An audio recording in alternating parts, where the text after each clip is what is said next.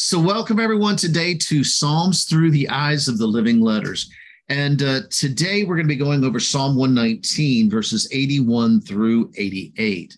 And now, as you guys well know, for those of you that have been with us for a while, or if maybe this is your first video, then what we've been doing is going through Psalm 119. And Psalm 119 is broken down into each one of the 22 Hebrew living letters. And there are 8 verses each. And so Psalm 119 is about 176 verses long. And each 8 verses speak of a different aspect of the living letter. Well, right now, we are on the living letter Kaf. Verses 81 through 88 are about the living letter Kaf. Now, I love this letter because it begins to express not only the hand of God, and the palms of his hand. Y'all remember the scripture where it talks about that we are engraved on the palms of his hand, but it begins to speak about much, much more than that. I know when Father began to teach me about the living letter Kaf, one of the things that he showed me about it had to do with a mirror. And I know it's like, what? Palms of your hand in a mirror? But it does. If you follow me out, you'll understand what I'm talking about. Because I began to think about Gideon's 300 and the ones that were chosen. See, the ones that were chosen were the ones that dipped their hands in the water and drank from it. Well, I love to fish. I love the water. I love being around the water. And so I was, every time I've ever been to the water, the first thing that you notice is when you look down into the water, you immediately see your reflection in the water. So if it's a real clear and it's very calm, it's almost a perfect reflection. And if it's got little ripples in it, of course, you're going to see a little ripples, but you can still see your reflection in the water itself. And so Father began to speak to me about that because I went back to Gideon and began to dig into that and find out, okay, what does that mean? You know, when I'm thinking about it from this perspective, how does that mean? Why did you choose those out of the group of men that were fighting the Midianites? Why did you choose those 300? What was the detail behind it? Because I remember hearing there was an old religious way of seeing it, and I'm not going to say that it's wrong. So maybe I need to be a little bit careful about the way that I say that, because there is a part of that I believe is true. And in certain circumstances, that indeed is true. And that was how many have said that the reason why the 300 were chosen was because they were looking out for the enemy. They were drinking from their hands and they kept their eyes peeled for the enemy. And okay, there are times that we need to do that and be mindful of the things that are going on. But Father was taking me into something that was deeper than that. Or different than that. Maybe that's a better word to use. Different than that. Because I began to think about the process of, well, if I pull up the water and I begin to look into the water before I drink it, because I'm going to look at the water to make sure there's not anything in there, because I'm digging up out of a pond or a lake. I'm going to look at it real quick. And of course, I'm going to see my reflection. But what I'm going to see is my immediate reflection of who I am right at this moment. But I heard the Father say, look deeper. And so when I did, I started to look and I could see the palms of his hands or the palms of my hands through the water. And I began to remember, what does the water represent in Scripture? It represents his word. And then I saw my name engraved on the palm of his hand. And I heard him say this. He said, you may see the immediate reflection of who you are right now in this moment, but I want you to look into my word, because what you see on the palm of my hand is who I see you to be. And I want you to see yourself the way that I see you. And so I realized that Kaf began to express something even deeper still. So bearing that in mind, I want to continue on with today, because the Lord's, like I said, has really been messing with me a lot about this living letter Kaf. I'm going to read through all 8 verses, then I'm going to go back and begin to dig into this a little bit. But it really, for me, I don't know about you guys, but for me, I've mentioned over the last couple of weeks where it seems as if things have been a little bit more of a challenge. All right, especially over the last, say, really, it's been about a month for me, and that's a little unusual. It's not that the Lord's not there. It's not that I'm not in His presence or anything like that. Matter of fact, I've come to realize that there are times that the Lord takes me through, and there are patterns of the way He walks me through my relationship with Him. And sometimes there are times of this beautiful revelation and or deep revelation where I just almost get to the point where I can't handle it anymore. And I really want to grab a hold, and there's just all kinds of things going on in my mind. And then there's a time where He allows me an opportunity. Now, I've asked Him for this opportunity. So don't get me wrong. I've asked Him for this opportunity to be able to take those things that He said and then begin to put them into practice. So He gives me an opportunity where that slows down a little bit. And he'll walk me through a situation where I can begin to engage into those things that He's just taught me. One of the things here recently has been about praying and meditating on His word and meditating on wisdom. And every day when I have my opportunity to do that, I'll meditate in the place of His wisdom. And it's really begin to open up some things. But, you know, of course, it's not like a big, deep revelation every single day. And I don't know about you, but I'm thankful for that. I really am. Because again, I don't want to learn something just to know it. Knowledge is important, but understanding is even deeper. Because when I begin to understand it, then I begin to be able to make it a part of who I am. And out of the abundance of my heart, my mouth will speak. So I'm taking those words, putting them into me, and then allowing that to be able to take hold so that my words are reflective of what I see at the bottom of the water in the palms of His hands. Does that make sense? So I'm thankful for this place, but I've noticed that there's been this place that Father has given me of yearning. And I had been reading this for a couple of weeks now, and was getting prepared for this. But of course, I had all of last week to be able to dig into this even more. So be thankful, because I've had a whole extra week to be digging into this particular one, and I'm thankful for it. But it's been beautiful.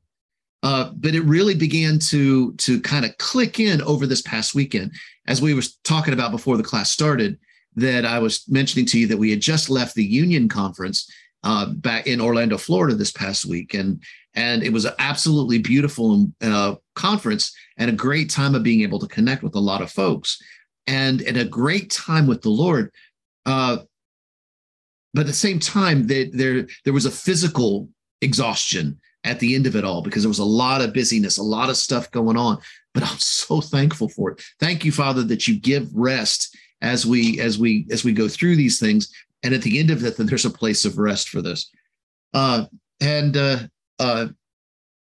it really kind of came to play this past weekend as I had an opportunity to go back over this again and look at it.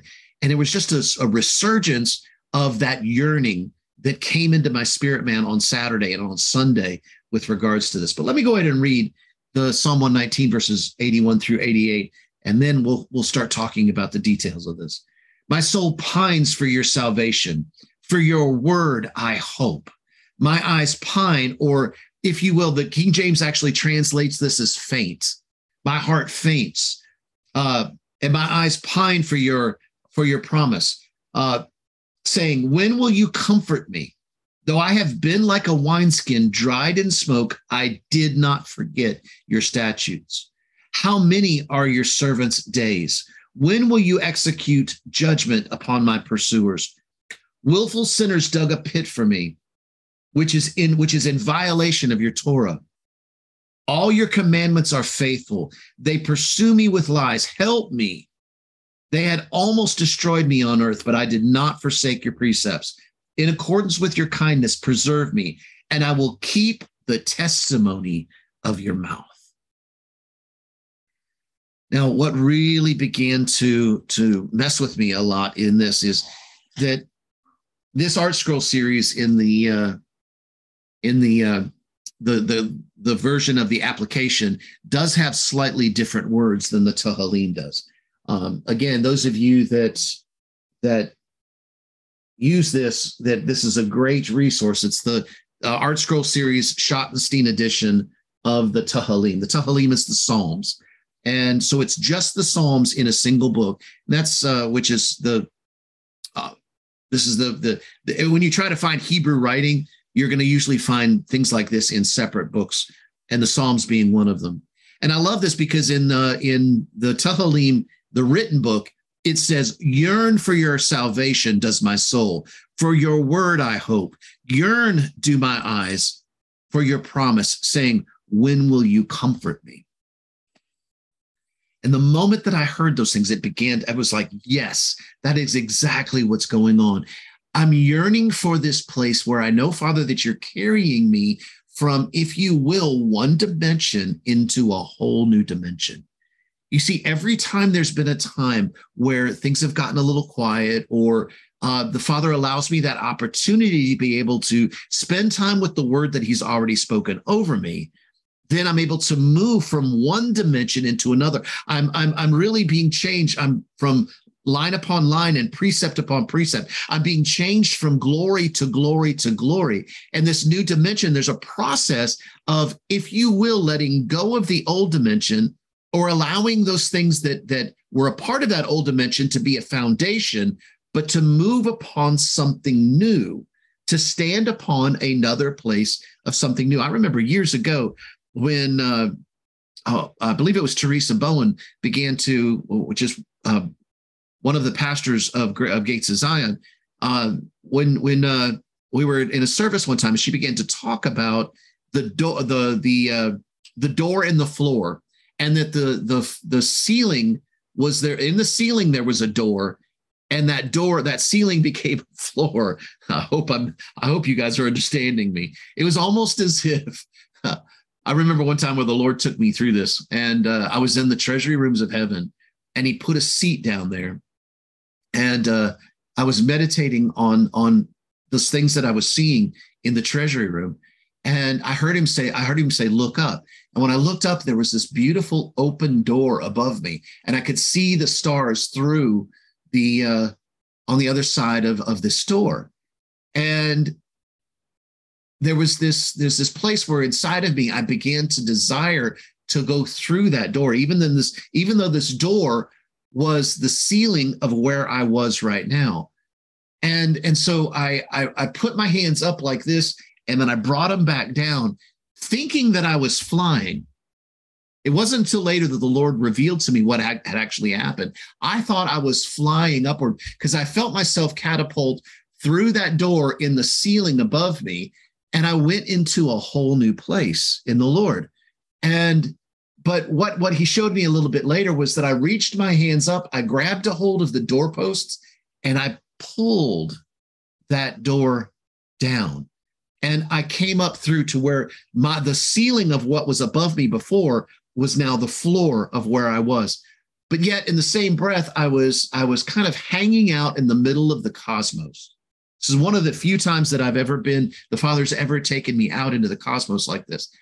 But the only thing that I could describe with what I was seeing was the absolute beauty of the cosmos itself. And there came this place of a unity or a union that I was feeling with everything in creation. And I knew that the Father was taking me to the place where he was showing me that everything in creation is connected. Everything in creation. And so I began to also feel his peace in a whole new level, in a whole new way. And it really just affected me heavy, because I walked into a new place of peace that I hadn't really known before. Although I thought I had known his peace, this peace was much deeper, much, it kind of goes along with what I've been talking about before. It was during this time that I realized, you know what, I'm going to grab a hold of this piece and I'm not going to let go, just like I did with this goodness. Father, I want to grab hold of your peace and your goodness, and I will not let go. And so I began to see this beauty in this. And so there was a yearning and this pining for this place of his heart and to be in his salvation, if you will. Because when we think about his salvation, we think about that place of making it through the issues, right? Making it past those issues that we may be having. And so the scripture begins with, my heart yearns, my soul pines for your salvation. Now, the King James Version actually translate that as faint.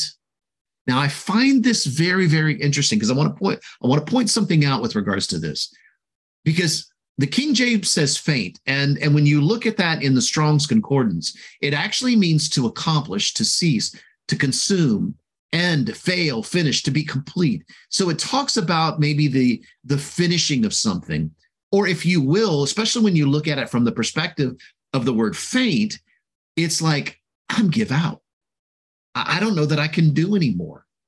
Does that make sense? Because when your soul begins to faint, it's like, well, I've done all that I could possibly think to do, and I give up. I give up. I can't do it anymore. And I find it interesting that the King James uses the word faint there, but in the Tehillim, it uses the word yearn. Now, when you look at the Hebrew in this, it's the Hebrew word kalta. And kalta is a kaf, lamed, tav, and hey. And it begins to speak about this place of kaf. Remember the mirror, or the palm of the hand, and how we become what we behold. So as we look into the word of the Father, then we are becoming what we see. Well, lamed is that learning and understanding. Remember, I talked about that a few minutes ago. I don't want to just know something. I want to understand. So this Hebrew word for yearn / faint, because it's translated both ways, talks about a seeing through the eyes of the Father, and the way we see who he is, the way we see who we are in him and who he is in us, comes with the lamed, comes at that place of learning his word, that place of the great shepherd. You know what? One of the things about the living letter lamed is it's like a shepherd's hook. So it's that place of correction. It's the place of, as we dig into his word, we begin to see those places where, okay, maybe we could see things a little bit differently. You see, you see, one of the things that I have discovered as Father has taken me through the Hebrew living letters and into the word has to do with just that. We cannot take things as just face value. One of the problems with the Western church is that we have taken things for far too long at just plain and simple face value. This means this. Well, I'm about to show you where this doesn't always mean this. And there is another way to look and see that. You see, Father is calling us to the place of looking beyond, looking past, not seeing those things that are right in front of our face, but to look past those things. Father, should I? Okay. All right. There is a concept I wished I could get into real in depth, but I'm not going to be able to. But I do want to talk about a little bit. There's a beautiful description of the word of the Lord being like black fire and white fire. What do I mean by that? Well, if you take a pen on a piece of paper and you begin to write down the words that are written on that, let's just say it's a black ink pen for sake of argument. You know, I know you could argue, well, it could be another color pen. I don't want to get into those arguments. I just want to go straight to this. So let's say it's a black inked pen. So the letter itself is black on this white piece of paper. And so immediately you begin to see what I'm talking about when I begin to talk about black fire versus white fire. Well, as you write that word, you see in Hebrew, there's a perspective that we can take, that not only what is written is important, it actually goes on to say this, listen carefully, that the parchment, that it's written on, is a higher form of Torah than the actual letters themselves. In other words, there's a mystery hidden in the paper itself. Listen carefully to me, okay? That means that when you look at a Hebrew living letter and the way that it's shaped, the white space, the negative space, the part that's surrounding the letter, there can be things hidden inside of them. Just like the place where the living letter pei actually has a bait hidden inside of it. The aleph has a bait hidden inside of it. Several of the letters have other letters that when you look at the white paper, it shows something more than what you would see if all you looked at was just the black letter. Are you following me here? So there's, and that's what I'm about ready to take you into with this one. And so bearing that in mind, when with this word faint versus the word yearn, faint that's in the King James Version and the yearn, I began to ask the Father about this. And I said, Father, why is it two totally separate, words that have been used to translate this? And of course, we look in the Tehillim here and we see the word pine. Well, pine and yearn are very similar. So I'm good with that. But faint with them. And well, there's another concept in Hebraic thought that talks about cause and effect. And cause and effect means when you do something, there's going to be an effect of what happens. Well, depending upon the way that you look at it, those of you that are in our class and those of you that are not, I'm going to use two questions that are prevalent in all of our classes. I almost talk about them at least once during every class that we have. And those are two questions that have messed with me more than anything. And those two questions are, what do you see and how do you see it? And the Lord was taking me through that. What am I seeing here with this particular word? Because the Kaf and Lamed, Kaf being the palm of the hand, Lamed being the learning and understanding, Tav means the completion of something. All right, because this word has 4 letters, Kaf, Lamed, Tav. It means the completion of something, the finishing of something, or the fullness of something. But the letter, the living letter He at the end of Kalta, speaks of, and of course makes this particular word feminine, because He is if you will, it's a giving birth. It not only means breath, but it speaks of giving birth. And so He changes this into bringing the fullness of what you see in the word as the Lord teaches you. He is showing you the fullness of who you are, and He's making that tangible in the earth. Okay? So what I did was I just took the living letters and I gave you a whole new definition of that word for faint or yearn. Again, why is it faint versus yearn here? Well, I think about it. Well, if I see that difficulties as being just that, as difficulties, and I'm trying to trudge through to find an answer for something where I'm trying to use my own strength, my own thoughts, and that sort of thing to try to get them done, before long, it's going to take me to a place where I'm going to faint. I can't do it. I can't understand this on my own. But Father, because of your word, because of what your word has shown me, then I don't see it as a problem. I don't see it as a difficulty. I don't see these places of quietness as being a negative. I see these places of quietness as a way of finding the treasures that you hid in that time when you were pouring out all of the treasure upon me. And I'm still digging through to trying to find all the deep treasure hidden there. So instead of me looking at it as a trouble, and I've used this before in another perspective, but the same thing's true even right here, where instead of giving up and not seeing it from the flesh perspective and fainting, No, instead, I yearn to dig deeper into those things that you showed me during that time. I yearn to allow that to be a part of who I am. So now you see the difference as to why one's translated faint and one's translated yearn. Both of them are a result of the action, the cause of there being a difficulty. But I made the choice as to which way that I saw it. What do I see and how do I see it? I chose, instead of looking at it as a problem, to look at it as a treasure and to look at it as a place of me digging and finding that treasure and finding not only just the treasure itself, but finding out about each and every piece of treasure that the Father hid in the midst of this quiet time.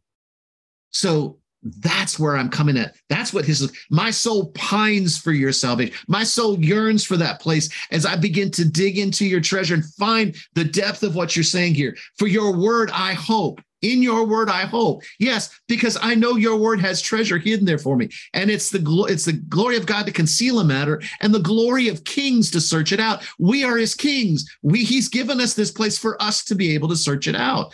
Whoo! You see what I'm saying here today? My eyes pine for your promise, saying, when will you comfort me? I love this word comfort here. I remember there's a place in another place, I believe in Isaiah, where the scripture talks about, and the Lord comforted Zion. Now, the word Nacham right there is beautiful because Nacham speaks about this place of really, when you dig into it from the Strong's Concordance and find out what the literal is, it means to sigh. So it's like, but again, remember there's hidden stuff. You know what? There's hidden stuff in there. And I got to thinking about this. And just like that word for yearn, just like that word for faint that I got to talking about just a moment ago, I did the same thing with this Nacham. And I began to see this. I remember when I was a kid growing up, and especially my mom, who had already told me 1,000 times what to do and how to do it.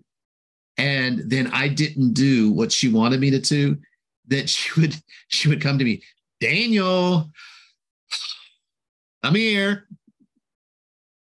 And so, you know, and it's funny because that's exactly what I heard the Lord say in many cases, you know, all right, that was good. You at least did what I asked you to do, or tried to do what I asked you to do. Wasn't quite the way that I asked you to do it. But let me teach you. So come here, let's go at this again. And we used to call it going around the mountain again. You know, and of course, I've gotten tired of that. I've got tired of going around the mountain over and over and over again. And I don't really like hearing those kind of sighs. But truth be told, that is a description of this word Nacham right here, where it talks about, when will you comfort me? Well, sometimes maybe the Lord's going, okay, let's try this again. Or sometimes he's going, and he's got that big smile on his face. Both of them, you know what, truth be told, both of them, he has a smile on his face. You know, because in the first one, that first sigh like that, it's not necessarily a bad thing, because it could be just plain and simply immaturity. And because if it's not immaturity, then it's rebellion, and that's another problem. So if I hear him go, then at least I know that it's immaturity on my part. And he's saying, okay, let's try this again. Let's do this again. You know, you're learning, and I'm thankful for that. But let's go back at this again. So you comfort me. When will you comfort me? I want to hear that deep breath as you begin to blow your breath into me. Because as you blow your breath into me, it revives me. It lifts me up. It brings me about a revelation. It brings about a place of me seeing where I could have done better before, or where I had done exactly what you wanted me to do. And there was this beautiful place of peace. And you guys know what I'm talking about. I know everyone, I've been there, and I feel like everyone else has been there as well. You probably know what I mean. All I can talk about is myself, though, in right now. Though I have been like a wineskin dried in smoke, I did not forget your statutes. Now, before I go into that, I knew there was something I was missing, because there was something that the Lord spoke to me about that. My eyes pined for your promise, saying, when will you comfort me? You see, there's something kind of unusual in that word promise there. And it really jumped out at me as I was meditating over this. The promises there is the Hebrew word amarah, and it's Aleph, Mem, Resh, and Hey. And as we look at this, the root word here is Amar, and it speaks about the place of the word of Yahweh and the Torah. So when he's talking about his promises, we look at the place where his promises are his word. When the Lord gives us his word, he is giving us the fullness of his promises. And I began to dig into this a little bit. I began to meditate on it, because I noticed something that kind of jumped out at me. And believe it or not, that this doesn't change the root of this. I know the end of Revelations talks about if you take away from or add to anything in this book, blah, blah, blah, blah, blah, blah. I don't want to go into that detail, but one of the beautiful expressions in Hebrew is that I can look at a Hebrew word and be able to, if you will, pull letters in and out that have the same letters or similar, that allows me to understand something a little bit deeper without changing the initial definition. So the word Amar speaks about this place of really it being the word of God. So Aleph being the representation of the Father himself. You see, to me, Aleph is Yahweh, is Yod He Vav He. Mem speaks about the place of the place where in him I live and move and have my being. It's the place of his treasury rooms. It's the place of, just like the word in him I live and move and have my being, where everything that I need is found inside of the water of my Father. And it's in him that I swim. Because I love this, because the living letter Nun, which is the next living letter after Mem in the Hebrew Aleph Bet, means fish.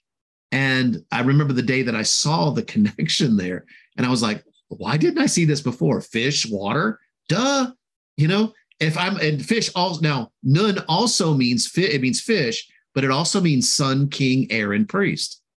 So I, as a son, as a king, as an heir and a priest of the Lord, am also a fish swimming in the waters of my Father. You get the picture now? So Amar here begins to speak about the place of that fullness of those treasures hidden inside of that. Resh is a letter that speaks about top or beginning, but it also, to me, is like a veil. And so when his promises are in his scripture as the word of Yahweh, there's a place of revelation as we begin to tear back the veil of the ways that we have always seen things. We tear back that veil to see the full truth of what the Father is showing us about his promises. Now, that's key to where I'm going with this, because the Hebrew word Amar, Aleph Mem Resh, speaks about that place of us having a veil there. But we, as the Father begins to reveal those things to us, we together pull back that veil. And so it then becomes what? Truth. You see, the Hebrew word for truth is emet, Aleph Mem Tav. You following me here? So when I see this place of his promises, I'm seeing this place where he takes me in the depth of the treasure that he had hidden in there for me. Because what I was doing by digging in that treasure was him and I together were pulling back those veils to do what? To find the truth of the nugget of the treasure. I meant to talk about that just a moment ago before I started to go into the next thing, but I'm glad I went back to it. Thank you, Holy Spirit, for bringing me back to that, because it's a beautiful description of exactly what you're saying, because that treasure is his truth. Though I have been like a wineskin dried in a smoke, I did not forget your statutes. Now, this one really messed with me a little bit, because first off, whenever there is a metaphor used in scripture, sometimes there's a place of trying to figure out, well, what does this metaphor mean? How is it seen, especially in the modern days? Because with a Jew during the time, with an Israelite during the time of the where this was written, and during the early times when David was writing these, it was something that was obvious, because it was something that they did on a regular basis. But if you stop to think about it, it begins to make sense, because if you've got a wineskin that's exposed to heat and as a result smoke, then of course the longer it sits within this heat and this smoke, what's going to happen is that the wineskin itself that has been flat, been pliable, now suddenly becomes hard. It becomes something that's very difficult to be able to move or break, or actually very easy to break, because it's become stiff, it's become hardened. And David is talking about that, just like that. He begins to correlate himself with that wineskin. Because of all the troubles he's gone through, because of the difficulties, he feels like he has been like a wineskin that's been dried in smoke, where his skin, his flesh, if you will, has become crackled. It's become, where it's difficult to be able to move or do anything. Matter of fact, if you think about a wineskin from that perspective, we think about the wineskin, you can't pour new wine into old wineskins because they will burst. And that's kind of a picture of what's going on here with this anyway. But Father said this to me: a wineskin dried in smoke would make it sooty and dried. This describes the way David felt as he stayed in the place of the trauma, the weariness and sorrow of not only his sin, because there had been some things going on about this time, but also his enemies chasing after him. So not only was he concerned about the things that he had already done, but now people were coming after him who were wanting to see his downfall. And this begins to speak about the smoke itself is the Hebrew word qatar. And Father began to show me it from another perspective, because although David was crying out from the perspective of being dried up and just feeling like, giving up, just like the beginning of this psalm talks about, where it's, he's talking about my soul faints for your salvation. He's feeling that the word smoke there can have more than one perspective that could be seen from. The smoke could dry, but remember where else we see the smoke. Whenever the sacrifice is laid on the altar, there is a smoke that arises out of the altar that is a perfume, that is an incense to the nostrils of the Lord. So the smoke of flesh being dried up and shriveled is kind of like, by the way that I see it, the spirit man being lifted up as smoke. There's two ways that we can see it: being shriveled up, or as the spirit man being lifted up as the smoke, ascending as a living sacrifice to the Father. This smoke being our prayers and our communion with him. So it doesn't always have to have a negative aspect to it. There can be other ways that we can see that. And that's kind of what David was going through. Although as we go on, you'll see that he was very much talking about his flesh here. Because it goes on to say, how many are your servants' days? When will you execute judgment upon my pursuers? Willful sinners dug pits for me, which is in violation of your Torah. He began to think about and seeing these difficulties. Give me just a second, y'all.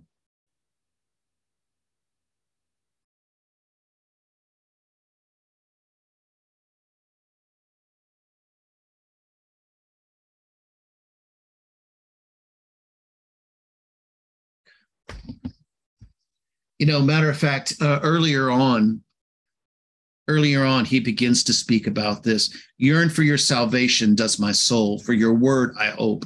And I spoke about that. And I meant to mention about the Hebrew word there for soul that would make this a little bit more understandable. The Hebrew word for soul there is the Hebrew word nephesh. Nephesh is the beautiful way of describing it is as just like we've been talking about right now, the place where the way that we see things in the flesh of our own soul. In other words, the things that we deal with on a daily basis here on the earth. But you see, in Hebrew, there are actually 5 different words that can be translated as the word soul: nephesh, ruach, neshama, chaya, and yachida.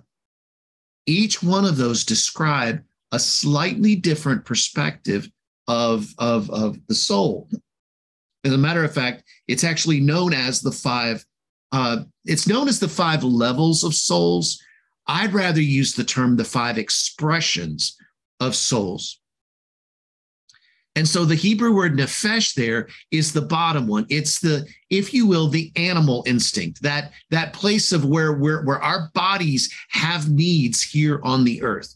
We have needs that to be able to have food, to have shelter, and to be taken care of, have clothes on our back, and that sort of things. And when David is crying out for the salvation of his word, he's talking about that place of those day-to-day needs that he's seeing right then and there on the earth. Now that begins to express that he's really focused on the same thing that many of us are focused on.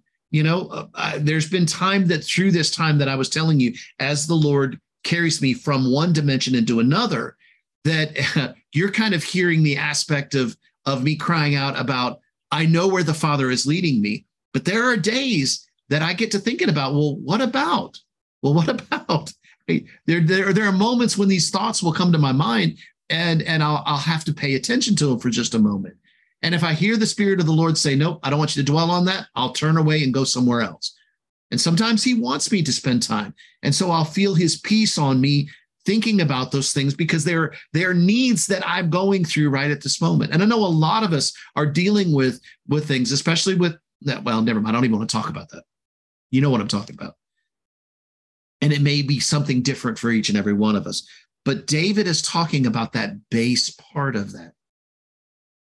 And so as he goes on and he continues to talk about, how many are your servants' days? How long am I going to have to go through this? When will you execute judgment on my pursuers? When are you going to take care of these folks that are coming against me? Because they have dug pits for me. And it's in violation of your Torah. Now, wait a minute. That right there is a key to who these people are that are digging the pits.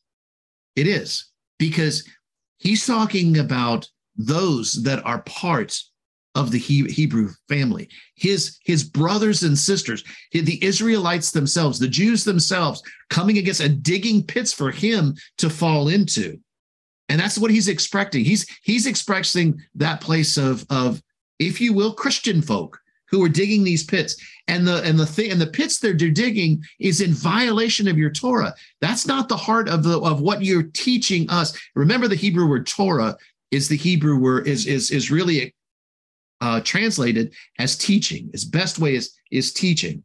So you're teaching, Lord. Others have foregone the things that you're teaching out of your word, and they're digging these pits for me. How long is all of this going to happen? How long am I going to have to deal with this? But David begins to say this: all your commandments are faithful. All of your words, all of your mitzvot are faithful.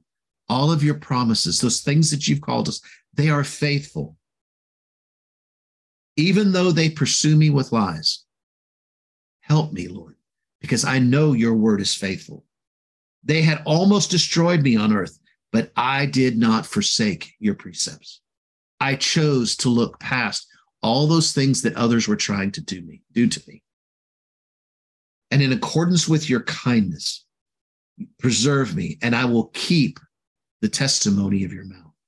In accordance with your chesed, that word kindness there is also the same Hebrew word that is used for mercy, chesed. And so it speaks about your mercy preserves me, your kindness preserves me. It keeps me through the midst of all this, even though they're trying to do this. And I will keep the testimony of your mouth. Now, I love that, because at the very finishing of the 8 verses that we've been talking about right here, David comes back to the place of saying, you know what? I recognize that even though I may be struggling with these things right now, and in my flesh, I'm crying out, my nephesh, I'm crying out for the salvation of my flesh, my physical flesh. My spirit man is in one place, and I'm rising up to be that place where I'm connected with you. But my flesh is crying out because I'm seeing difficulty here in this place where you've placed me here on this earth, and I'm walking through these difficulties. But I know that your word will bring me to the place where that your word will be a testimony in me. In other words, the words that you have spoken over me will become tangible in the earth. And between your word and the tangibility of that word being manifested in my life, it will witness together with you in saying that you are my God. And I will stand in this place, no matter what's going on, I will stand in this place of being connected with you. You see, David's going through a lot of difficulty here. And he's really beginning to cry out.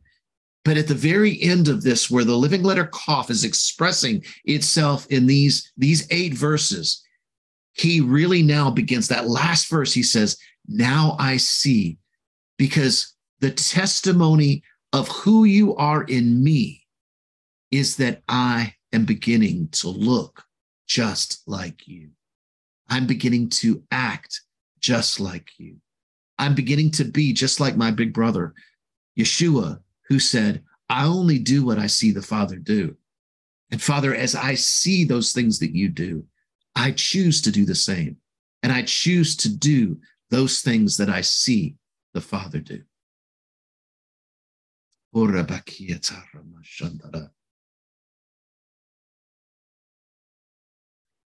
You see, in this place of what do you see and how do you see it, the Lord gave me this. In the tent of oppression, I see my flesh, my nephesh, being shriveled and dried. I see myself becoming useless. But that's me looking at the perspective of my flesh. But listen to that, and that's in the tent of oppression. You see, the smoke was found inside of the tent. So what do I see about what tent I'm in? What tent do I choose to be in? Because in that tent of oppression, I see my flesh being shriveled up and dried. I see myself become useless. However, in the tent of meeting, in the tent of communion, in the tent of being one with you, Father, I see my flesh, listen carefully, becoming dried and useless. This fleshly part of me, that's not necessary anymore anyway. I see my spirit rise as the smoke in worship to the Lord, and I am strengthened. You see, I'm letting go of this flesh. I'm letting go of this outer thing where I know that the Father is going to take care of me in every situation. And my spirit man is now becoming the forefront of the way that I'm seen here in the earth. The expression of my Father here in the earth.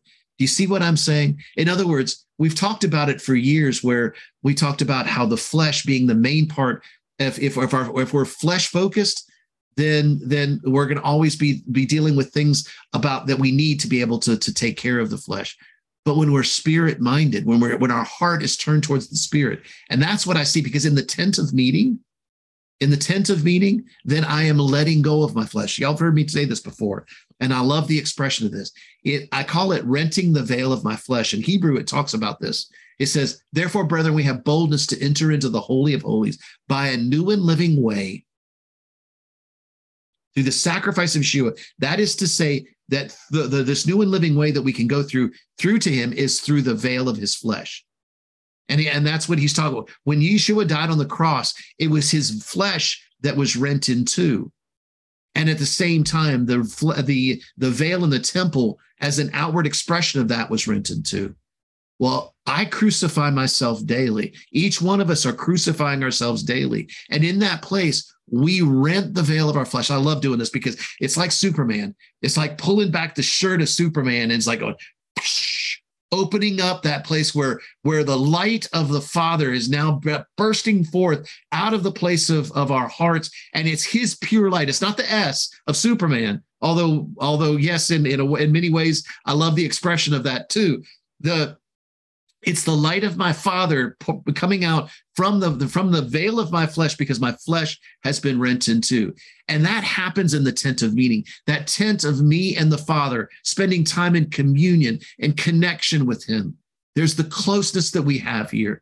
And he's renting the veil of my flesh. And in that place, my spirit rises as the smoke in worship to the Lord, and I'm strengthened in him. So, Father, I thank you for today. I thank you for this word. I thank you for the expression that you've walked us through. I know that many times with this particular psalm today seemed as if it is looking at those kind of negative places, but that's okay. Sometimes we have to take the time to look at those things, the difficulties that we've had, and choose to look at them from a different perspective. Choose to look at them as the place of us beginning to learn and understand, not just with the knowledge of knowing something, but an understanding about how that changes us. Be not conformed to this world, but be transformed by the renewing of our minds, Father, that in this place of understanding, you renew our minds to allow us to see something different, to allow us to see things that are hidden beyond your word, that are hidden beyond just the black letter of the law written on a piece of paper. That, Father, we can see those hidden things, the deep things, because why? We know the sound of your voice. We know who you are. And in that place where we hear the sound of your voice, we go towards, we see, we learn, we understand, and we become the expression of who you are in us and who we are in you. We become your light that is set up on a hill, just like a city that is set up on a hill that cannot be hidden. And that all those who are around, even in this place of darkness and deep darkness that may cover the earth, we are an expression and conduit of your light here on the earth. You know, I want to wrap it up with this. This week, it's in the Torah portion for this week. I find it very interesting because the Torah portion for this week begins to talk about Deuteronomy 28. And it's speaking of that place of the blessings and the cursings. You remember you've many times you've seen this before. And talking about the blessings, if you do this, and so on. I'm trying to, hold on just a second. I'm trying to find something real quick, because I really want to share this with you. But one of the things that I discovered as I was looking through the Torah portion this week, it's the Torah portion this week is called Ki Tavo. And it literally means, Ki Tavo is the first part of Deuteronomy 26, verse 1. But it goes, the Torah portion this week goes all the way from Deuteronomy 26, verse 1 to Deuteronomy 29, verse 8, which includes Deuteronomy 28. And the first words of Deuteronomy 26, verse 1 says, when you come in. And so Ki Tavo is just that, when you come in.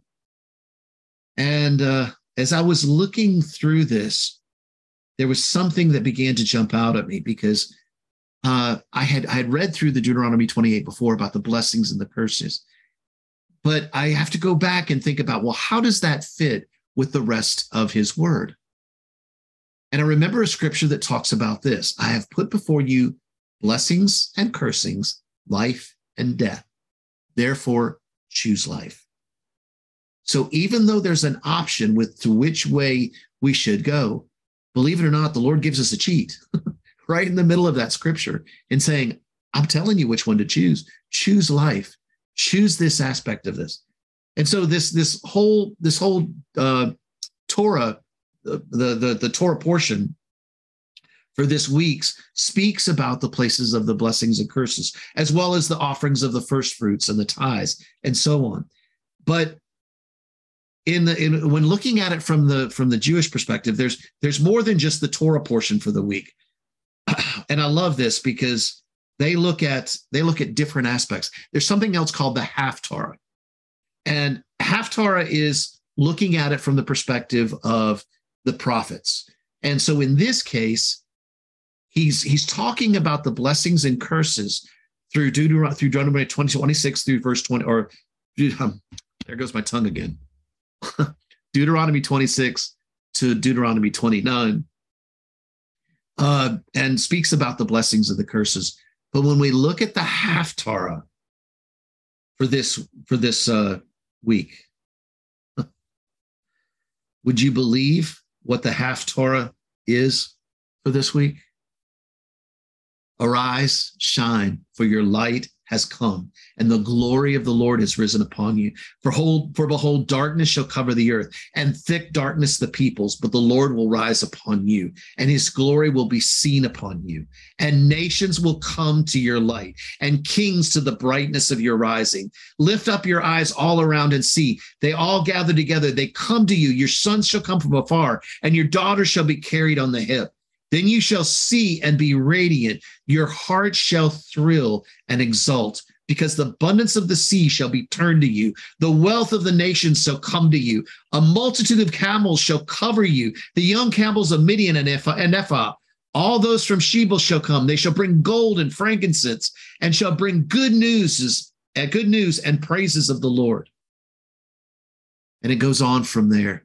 So I love this because as we were talking about this difficulty, even in this Living Letter Cough that we were going through this week, the Torah portion and the Haftarah actually went right along with this. So just as I was reading just a moment ago, as we finish this up today, arise, shine, for your light has come, and the glory of the Lord has risen upon you. This is the place where we are his light in the earth, right here and right now. Be that light. Blessings and shalom to all of you that are on the video.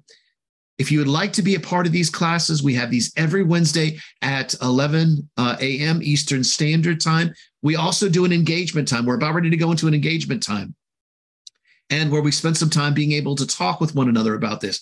Those are not recorded. So if you want to be a part of that, please join us during those times, and we will see you on Wednesdays at 11. If not, the videos will be in YouTube. This one will be loaded up very soon. But I send my blessings and shalom to you, and arise and shine, for your light has come, and the glory of the Lord has risen upon you.